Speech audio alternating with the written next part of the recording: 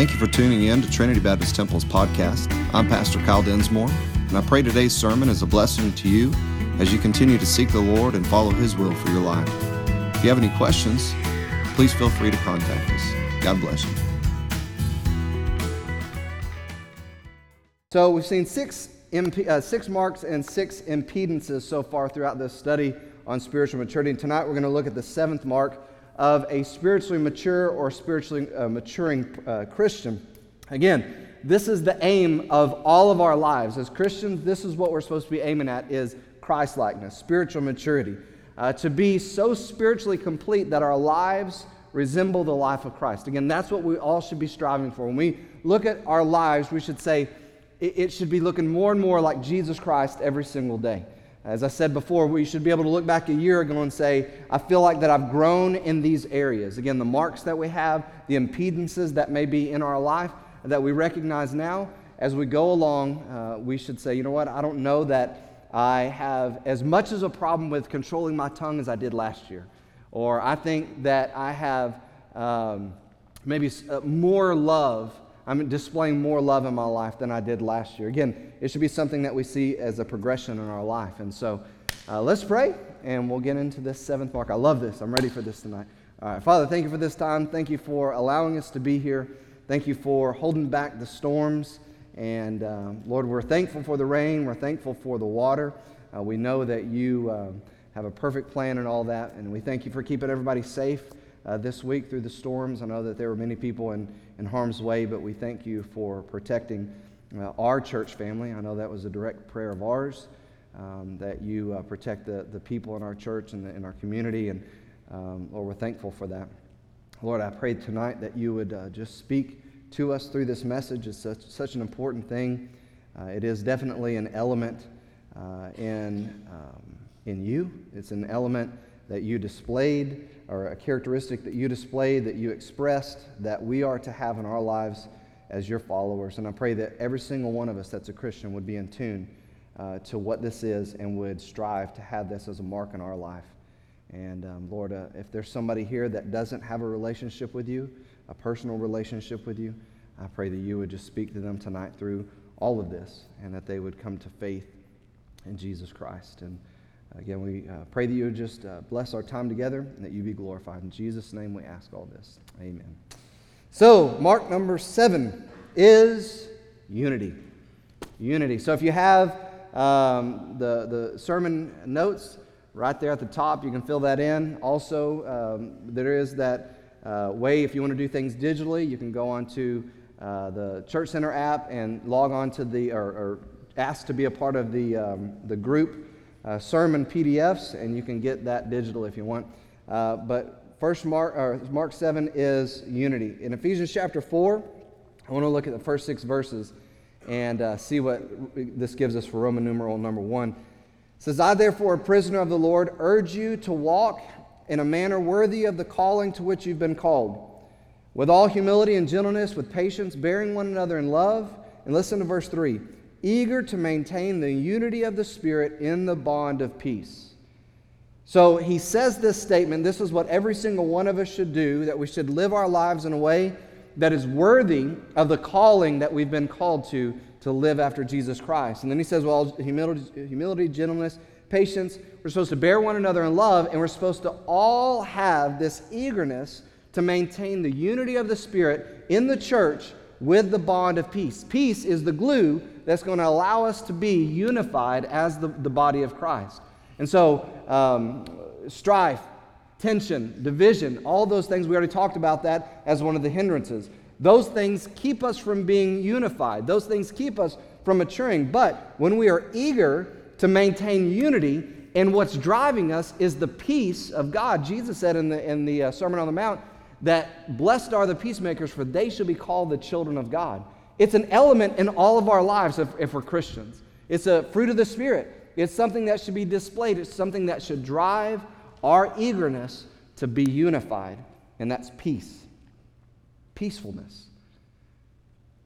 It goes on and says this, there's a reason why. Because there's one body, there's one Spirit. Just as you were called to the one hope that belongs to your call. One Lord, one faith, one baptism, one God and Father of all, who is over all and through all and in all. Talking about believers, talking about the church. And so again, this is an element that exists inside the church. This is a characteristic that every single Christian should not only possess, but should be striving for more and more of in their life, and that is the unity of the Spirit. Point number one there, those first 6 verses constitute the basis of unity. The basis of unity. The basis of unity was found just very clearly in those verses where it says that there is a unity inside God. Unity with the one body, one Spirit, one Lord, one God and Father of all. So that's the basis of our unity. And we say, what should our unity as Christians look like? What should our unity as a church look like? The basis of it is, well, look to God. Look to the Father. Look to God the Father, God the Son, God the Holy Spirit. Is there any division inside the Godhead? The answer is absolutely not. They are perfectly unified. They are one, it says, one. The Bible says that they are 3 in 1 in 1 John. There are 3 that bear record in heaven, the Father, Son, and the Spirit. And these 3 are one, it says. And so again, when we say, what is our church unity supposed to look like? Again, we should look, the basis of that is the Godhead. God the Father, God the Son, God the Holy Spirit. And so as Christians, we're supposed to be striving, eager to maintain that type of unity. That means a lot of things.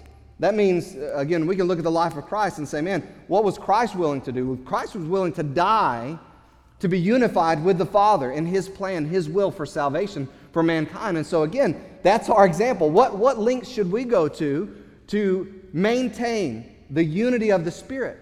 I think the answer would be, well, look to Christ's example.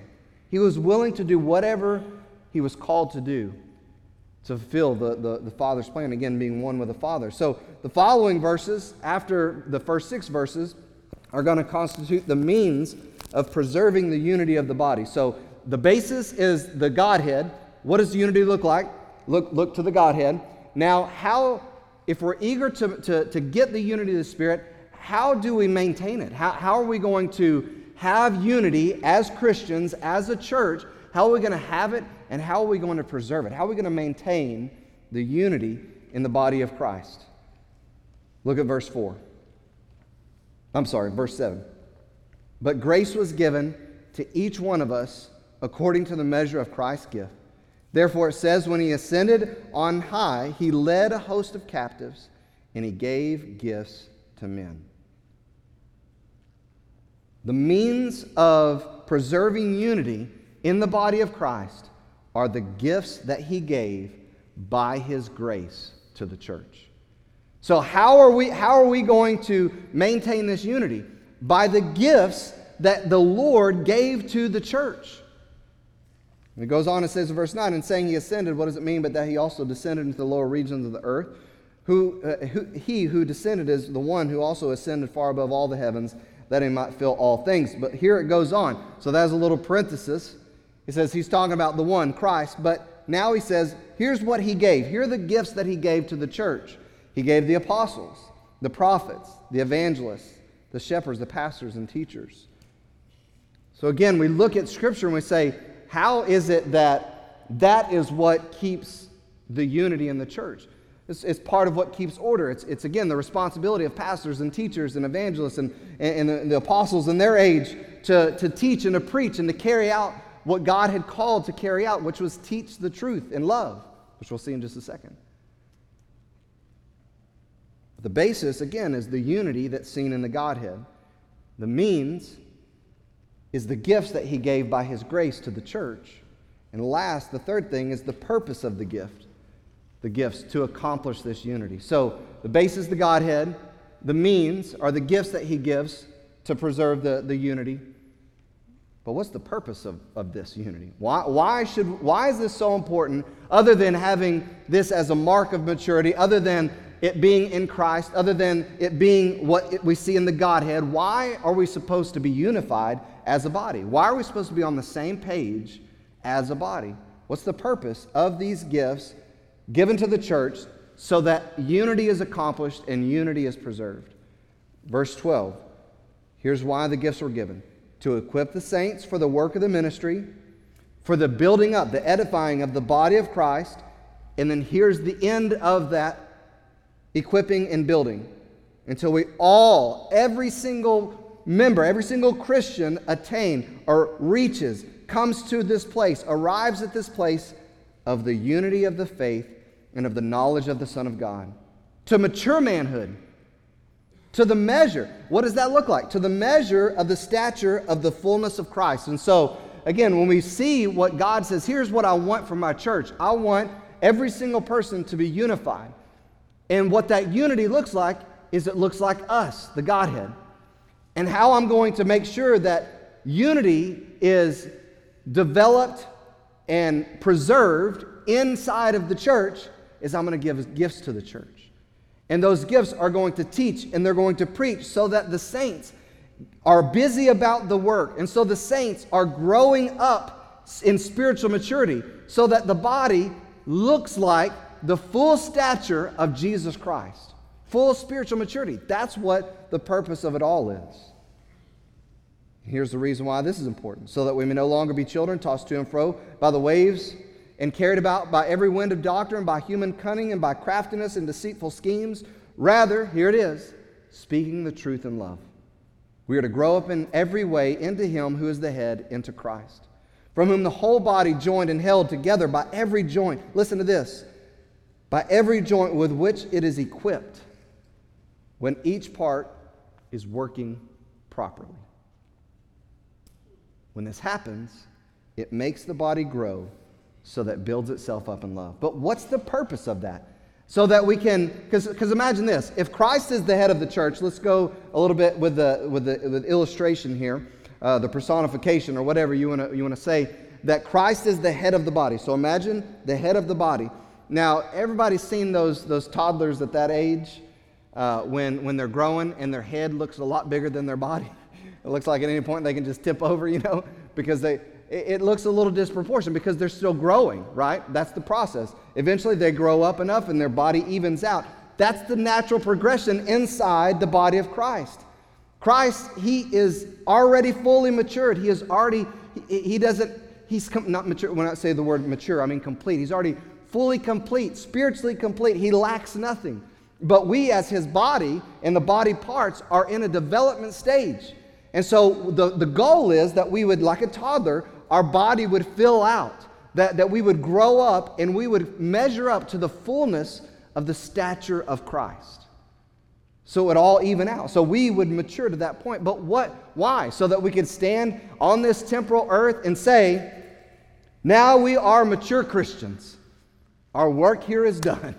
Is that the point? Is that the point of the church being unified, of spiritual maturity, growing up, is to just say that we are fully mature? Someone put it like this in talking about these verses: the gifts to the church, the ministers, are to minister to all the church until all the church attains. And the Greek word means, like the travelers in the book of Acts, arriving at their destinations. So this is why ministers are supposed to minister the word till all of the church arrives at three goals. The three goals: unity of the faith and full knowledge of Jesus Christ. Number two, to a mature man. And then number three, to the measure of the stature of the fullness of Christ. As each believer function in accords with the gift of Christ as he has been given, and the ministers minister as they are called to minister, the body as a whole enjoys unity and becomes more spiritually mature, more like Jesus Christ in all His fullness. So, at this point, we can see that there's a greater purpose of unity. If we're supposed to come to the fullness of the stature, or the stature of the fullness of Christ, if that's the point of this local body gathering together, hearing the Word of God, reading the Word of God, growing in the Word of God, knowing Him more, spiritually maturing, is that we would become more and more like Him, more and more spiritually complete like Christ. The question is, why? What is the end of all of that? Not just so that we can say we're mature, as I said a while ago. Why? Why would we need to be unified? Why would we all need to be growing? Why would we all need to strive for this place of spiritual maturity? Why should we all strive to have these marks of maturity in our life and not have the impedances in our life? Why? What's the point of it all? I think that we can get that answer by simply looking at the person and the ministry of Jesus Christ. That's the answer, right? If we're supposed to grow up into Him, if we're supposed to measure up to the fullness of Jesus Christ, then let's look at Him. Let's look at His life. Let's look at His ministry. What does that look like? I think one of the best accounts of what His life was about and what His purpose was about was revealed in His heart, or through His prayer. His heart was revealed through His prayer to the Father in John chapter 17. So again, if you want to know what's really in somebody's heart, the Bible says out of the abundance of the heart the mouth speaks, right? Sometimes when you're praying with somebody, you get some of those deepest, most intimate desires expressed during that time. Sometimes the Lord answers that.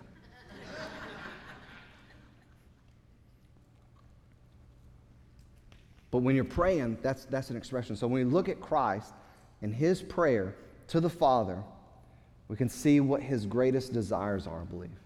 And in John chapter 17, He's praying for us, praying for His followers. So think about this. If we're supposed to have unity and we're supposed to grow into the fullness of the measure of Christ, our lives are supposed to reflect the life of Christ, and we are to strive after Him, then we get a little glimpse of what His desires were, His purpose was in His prayer. That's like getting a little prayer journal. Somebody saying, here, this is, there's been great preachers throughout the ages, and somebody says, oh, this is so-and-so, this is Charles Spurgeon's prayer journal. This is, so-and-so's prayer. This is D.L. Moody's notes and stuff like that. And some of these things have turned into commentaries and stuff like that. But this was written down from the heart of Almighty God in the flesh. This is Jesus Christ, His heart being expressed, God the Son to God the Father. This is like inside information. What should it look like? What's the purpose of our unity? Why should we grow up into the fullness of Christ? John chapter 17, verse 1. When Jesus spoke in these words, He lifted up His eyes to heaven and said, Father, the hour's come. Glorify your Son, that the Son may glorify you. Man, you could preach 2 years on just that right there. I mean, His first expression is, now's the time for me to be put to death. And so what I'm asking you is to glorify me so that I can glorify you. I mean, that was the intention of God coming to this earth in the flesh, was to fulfill the will of the Father. And so He says this, since you have given Him authority over all flesh to give eternal life to all whom you have given Him. And this is eternal life, that they know you, the only true God, and Jesus Christ whom you have sent. I glorified you on earth, having accomplished the work that you gave me to do. And now, Father, glorify me in your own presence with the glory that I had with you before the world existed. I love that. Verse 6. I have manifested your name to the people whom you gave me out of the world. Yours they were, and you gave them to me, and they have kept your word. Now they know that everything that you have given me is from you. For I've given them the words that you gave me, and they've received them, and they've come to know in truth that I came from you. And they have believed that you sent me. I'm praying for them. Whoa, I love that. This is God the Son praying to God the Father, and now He's starting to say, I'm praying for those that are ours. I've done everything you told me to do. They've received me. Believers have received me. They've heard the words that you gave to me to give to them. They've believed. They've kept them. And now I'm praying for them. I'm not praying for the world, but for those who you've given to me, because they're yours. All mine are yours, and yours are mine, and I'm glorified in them.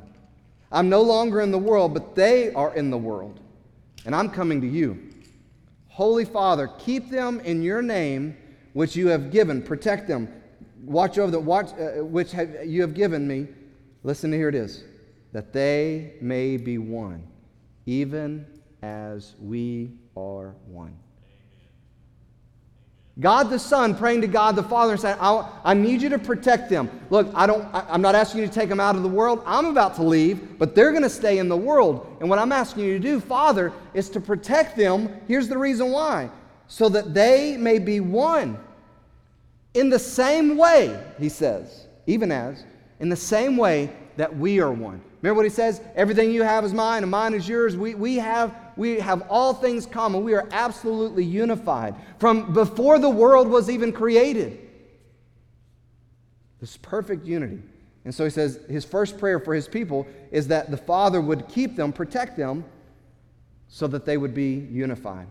He says, while I was with them, I kept them in your name. I protected them, which you've given me. I've guarded them, and not one of them has been lost except for the son of destruction, Judas, that the scripture might be fulfilled.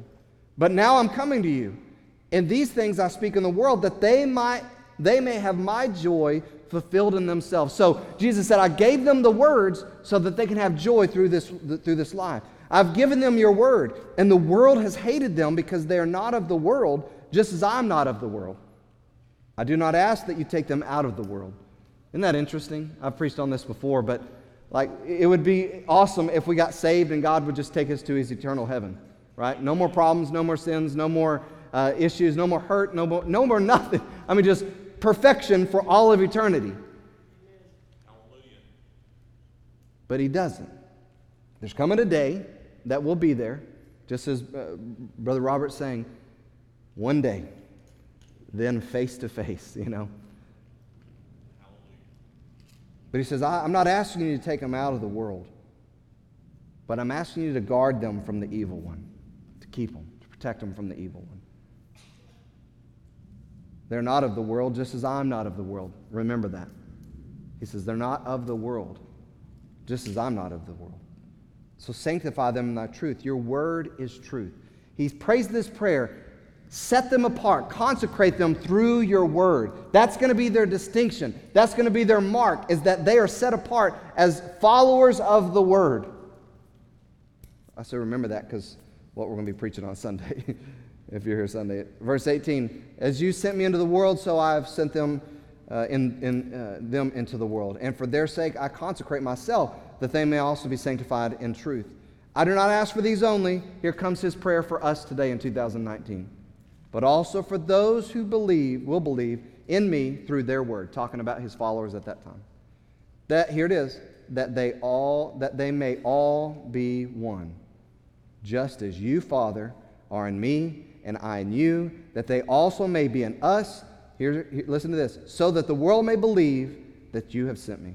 The glory that you have given me, I have given to them, that they may be one, even as we are one. I and them, and you and me, that they may become perfectly one, so that the world may know that you sent me and love them even as you love me. So according to God here, writing down his prayer, there's a clear purpose for the unity. There's a clear purpose for us to grow into the fullness of the measure of the stature of Christ.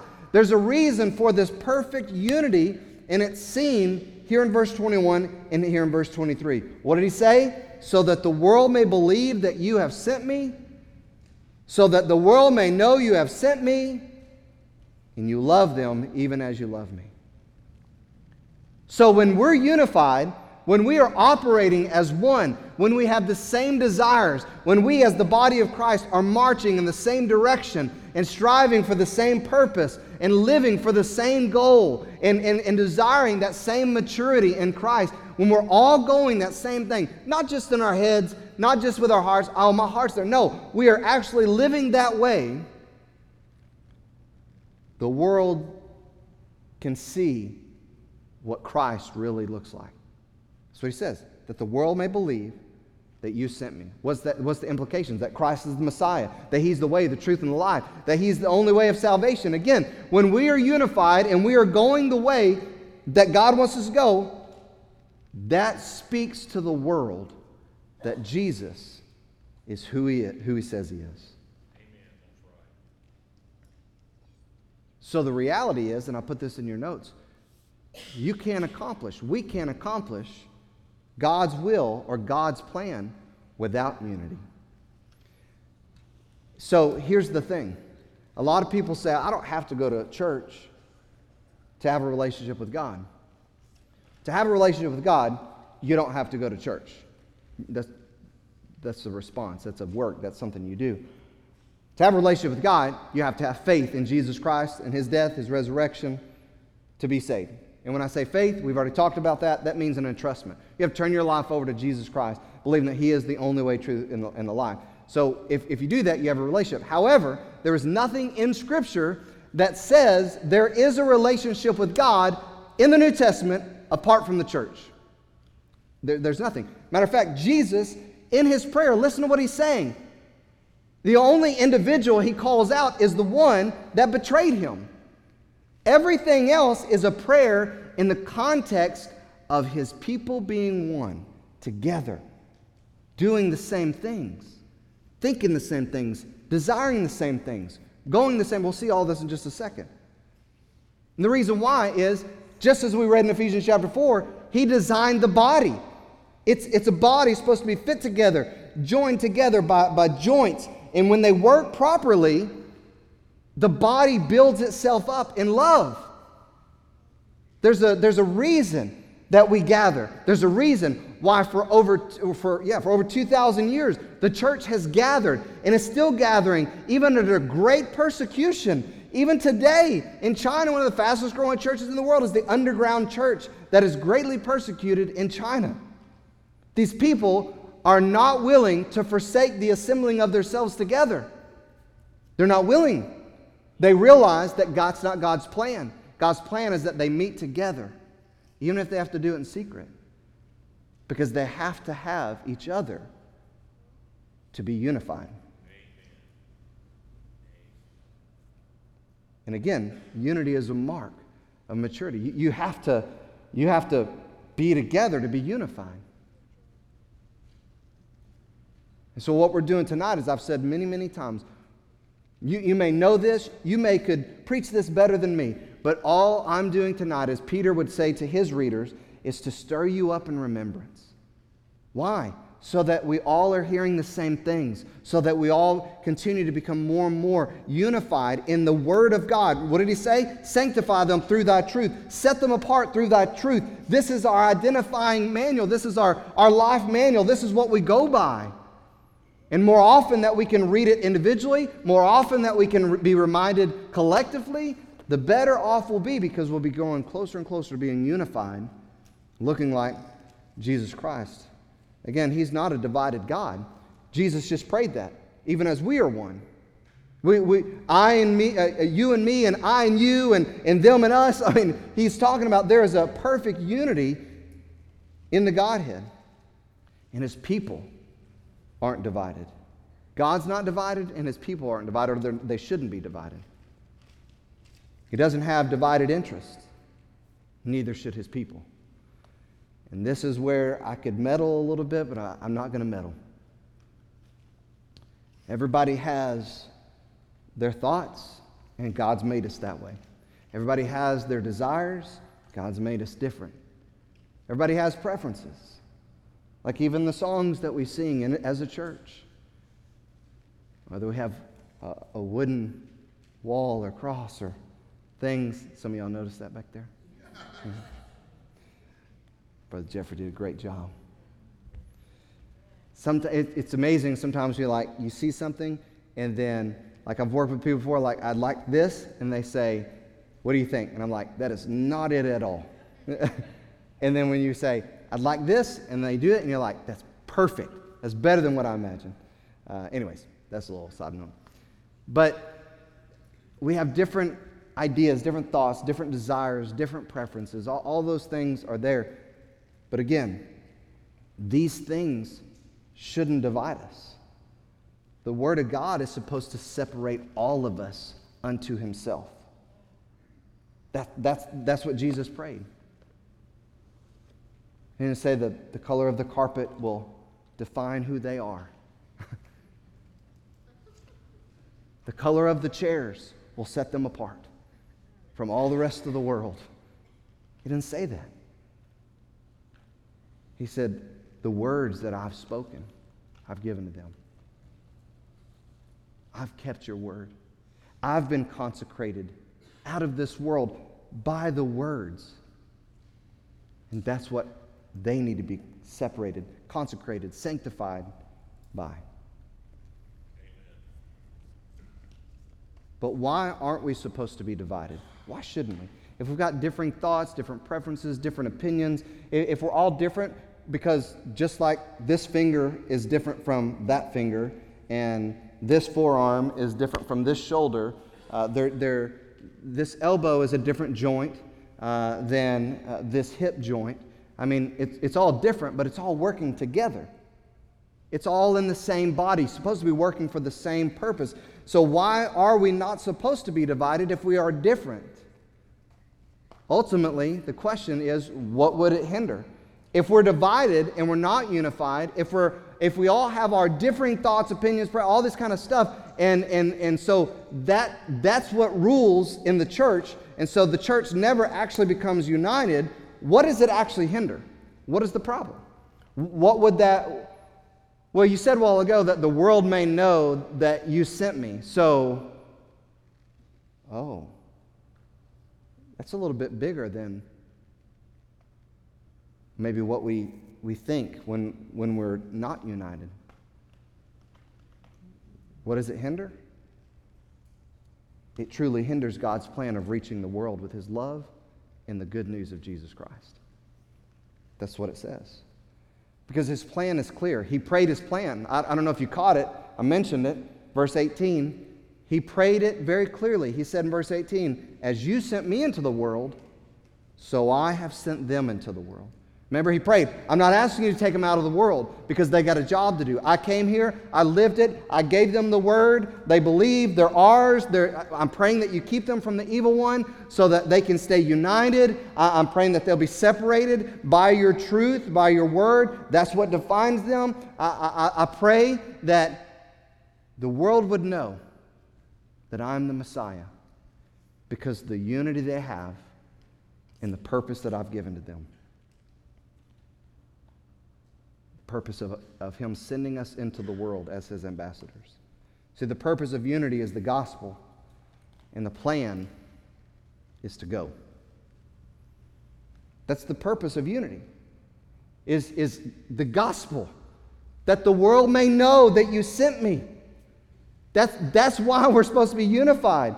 It's part of us growing to the measure of the fullness of Christ. We've got to be together in order to grow. We've got to work together in order to grow into a strong body. And the whole reason for that is that the world would know that Jesus is the only way. That's the purpose of it. In Philippians chapter 1, verse 27, only let your manner of life be worthy.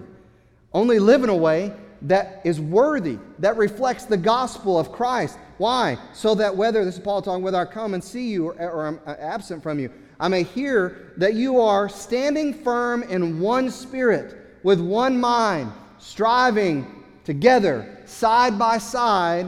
Why? What are you supposed to be unified in? With one spirit, with one mind, striving together, working together, pushing together, going the same direction. For what? For what? The faith of the gospel. That's it. So we are supposed to be unified, and the purpose is the gospel. That's it. Again, if you look at, I thought we were supposed to go to the measure of the fullness of Christ. We did. We already talked about all that. What did He come here for? He said, I came to seek and save that which was lost. I was in the world. You sent me into the world to do this, and now I've sent them into the world. Just as you sent me into the world, I've sent them into the world. And so the vitalness, the vital nature of us being unified is that the gospel would get to those who are lost. We spent an entire year on the importance of unity last year. Our theme, yearly theme, was one based on that verse, Philippians 1:27. We could have spent, I think, probably another 3 years maybe on that topic. I heard over and over and over again people coming out of Sunday school classes, man, I love this theme. It's so helpful, so encouraging, so convicting, it's so necessary. And the reason why is because it resonates with the people of God. Unity. The only time that when unity doesn't resonate with us, is when we get focused on the wrong things. Be it ourselves, be it someone else, be it something else. But that's what Paul said. Look, you should be striving for the faith of the gospel, side by side, with one mind, one heart. That's what it's about. But there's some essentials, and I put them down there. This is not necessarily an exhaustive list, but this is something I think that you should write down and that you should remember, because this is essential to being unified. He says, okay, Brother Kyle, maybe I'm not as unified as a member as I possibly could be right now. What's missing? Maybe one of these things. Number one, to be unified, you have to be present. Right? I mean, if my hand wasn't attached to my body, it's actually never going to be unified with my body. Right? It's got to be attached. It's got to be present. It's got to be connected. It's got to be a part. It's got to be present. But not only just present, right? Because, nobody wants like a hand just dangling out there, like useless. It's got to be engaged, right? If it wasn't attached with the ligaments and the tendons, and it wasn't engaged, if I just left it to be apathetic, then eventually it would atrophy. It began to wither, begin to no longer have any type of use or the use that it once had. Because it's not engaged in what my body's doing. So you got to be present to be unified. You got to be present to be unified. You got to be engaged. So some people come to church and they say, I'm not unified and I'm here every single service, but are you engaged? What does engaged mean? Engaged means using your gifts, number one, because that's why God gave you the gifts as one of His children. But engaged means some other things as well. A man that has friends must show himself to be friendly. Let's talk about the worship service. No, I'm not going to talk about worship right now. I'm going to talk about worship next Sunday night. So don't skip Sunday night service because you know what it's going to be about. But during singing, we come in. There should be no other song that we hear on the radio, if it's not Christian music, that gets our motor going more than songs about God. And when we gather together as the people of God to focus on Him and to lift Him up and exalt Him, it should be a moment in our week, in our day, that we look forward to saying something to God in the form of a song, which is all throughout Scripture.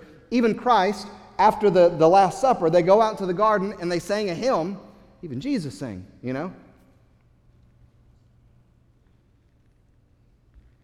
But again, it's not just about being here. Well, I'm here. What's the problem? Be engaged. To be unified, you've got to be engaged. But thirdly, you've got to be invested. And that's a level beyond engagement. There's research through, there's all kinds like Barna and Tom Rainer, and all kinds of different church research firms and analysis out there that show that people who are most often offended and leave a church, those people who are what they say on the fringe, that are just one decision, one move, one series of missing church services from being completely disconnected from the church, those people, a huge percentage, just like 80, 90 something percent, are people who are not invested. And yes, I do mean financially as well. Right? Because let's talk about it. We spend money on what matters to us. That's just the truth. Let's be honest. We buy food because it matters to us, We pay for a rent or for a mortgage because it matters to us. A lot of times people don't want to talk about church because of the perversion and because of the abuse and the misuse that has happened in church, and they try to spiritualize their lack of investment into the kingdom of God and say, well, that's why. Listen, we're not talking about an amount. We're talking about a condition of the heart. So I can't afford to give to the church or to give to missions. Look, you can't afford not to. If it matters to you, if you're investing in it, you find ways. I said before, look, if you buy a soda somewhere at any restaurant throughout the week, or coffee, or anything other than free water, you have $2, $3 every week that you could say, I'm going to put this $3 towards missions. I'm going to put this $2.50, or I'm going to put this $5.50 coffee from Starbucks. I'm not going to drink that. I'm going to drink water. And I'm going to take that money and I'm going to give it to missions. Or I'm going to put it in an envelope and say, church planning. We have, in America, we have that ability. But again, we're invested in what matters to us. Now look at your hobbies. Look at your fandom. What you're into. What you love, what you like. We're invested in that. It's not just money, though. It goes back to what the first two were. Present and engaged. Being here, your time, giving of yourself, serving others, serving the Lord. I mean, it's an investment. So unified, you've got to be invested. It's that next level, beyond being present, being engaged.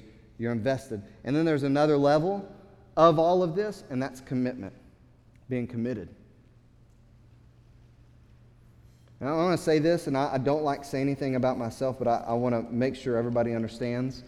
I would not ask or say or preach anything from God's Word, especially in the great responsibility that I know it is to be a teacher of God's Word or a preacher of God's Word, without being sincere in this.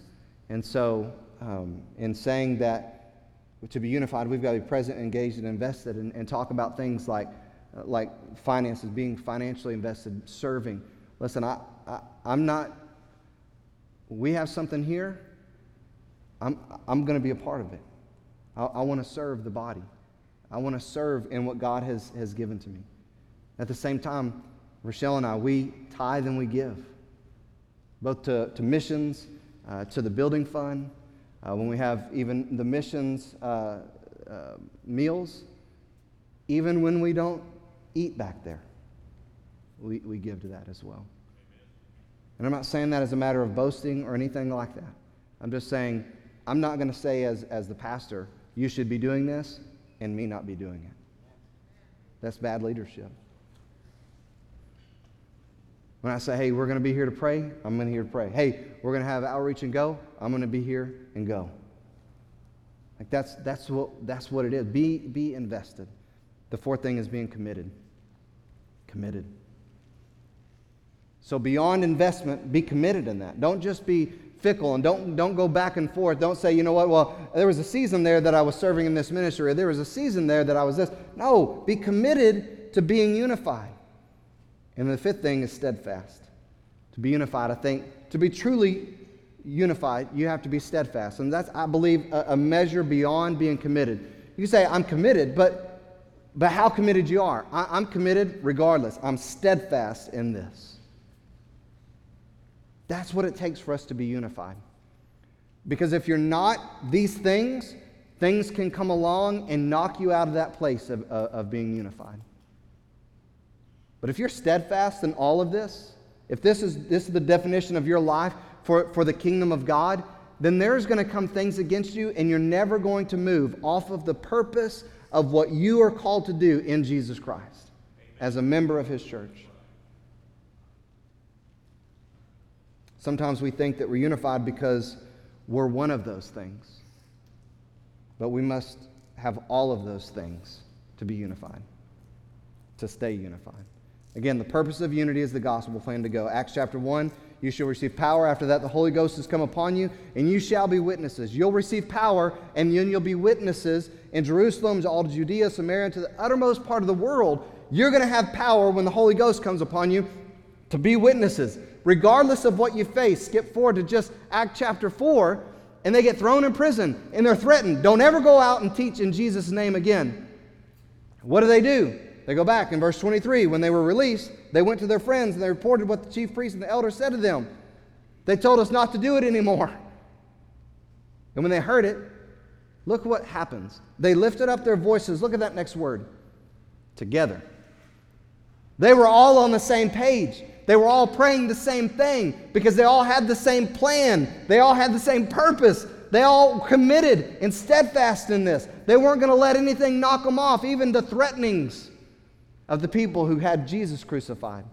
Look what he says. Look what they say together. Sovereign Lord, who made the heaven and the earth and the sea and everything in them, who through the mouth of our father David, your servant, said by the Holy Spirit, why did the Gentiles rage? Well, the peoples plot in vain. The kings of the earth set themselves, and the rulers were gathered together against the Lord and against his anointed. For truly in this city they were gathered together against your holy servant Jesus, whom you anointed, both Herod and Pontius Pilate, along with the Gentiles and the peoples of Israel. Everybody was against him, to do whatever your hand and your plan had predestined to take place. And now, Lord, look, those same people, look upon their threats and grant to your servants release out of this city so that we can go and live our lives for ourselves and have peace and abundance. That wasn't their prayer. Hey, God, please give us freedom so that we can go and build bigger houses and live better lives for ourselves on this earth. No, that wasn't their unified prayer. Their unified prayer was, give to your servants continuance to speak your word with all boldness. They just threatened us. The same people that crucified our Lord, who had the power to defeat death and rose from the grave. God, we're calling out to you to give us the ability to continue to speak with boldness. While you stretch out your hand to heal, and signs and wonders are performed through the name of your holy servant Jesus. And when they had prayed, listen, the place in which they were gathered together was shaken, and they were all filled with the Holy Spirit, listened, and continued to speak the word of God with boldness. Now the number, did you hear that? They continue to speak the word of God with boldness. Now the full number of those who believed were of one heart and one soul. And no one said of any of the things that belonged to him was his own, but they had everything in common. And here's the answer to what Acts chapter 1 verse 8 says. And with great power, remember Acts chapter 1, and you shall receive power after the Holy Ghost come upon you. And with great power, the apostles were giving their testimony of the resurrection of the Lord Jesus, and great grace was upon them all. Question tonight is this: Are you unified in the cause? Not your cause, not some other cause, but the kingdom cause, the cause of the church. Are you unified in the cause? Are you here? Are you present? Yeah, on a Wednesday night you're here. But are you engaged? Are you invested? Are you committed? And are you steadfast in all this to see the unity of the faith come to fruition, so that the purpose of God is accomplished through the Great Commission? Are you in it? Are you invested? Are you steadfast in it? Because that's what it's about. Why is unity so important? Number one, it's an element that has to be in our life. That's a mark that shows that we're spiritually maturing. But it also is this element that's absolutely essential for the gospel to be accomplished. The challenge tonight is this: don't be a maligned part of the body. Don't be a diseased part. Don't be an atrophied part. Be a useful, healthy, helping, unified part of the body of Christ. Unity is a mark of a spiritually maturing person. Let's make sure that it's a mark on our lives. Father, thank you so much for this time. Thank you for this reminder and this challenge tonight. I know is very challenging to me. Lord, help us to be a unified body. Help us to keep our eyes on you. Help us to be sanctified, set apart by your word. I pray you move now in these next few minutes. Just work in our lives. Help us respond rightly to this message and this challenge, and we'll praise you for it in Jesus' name.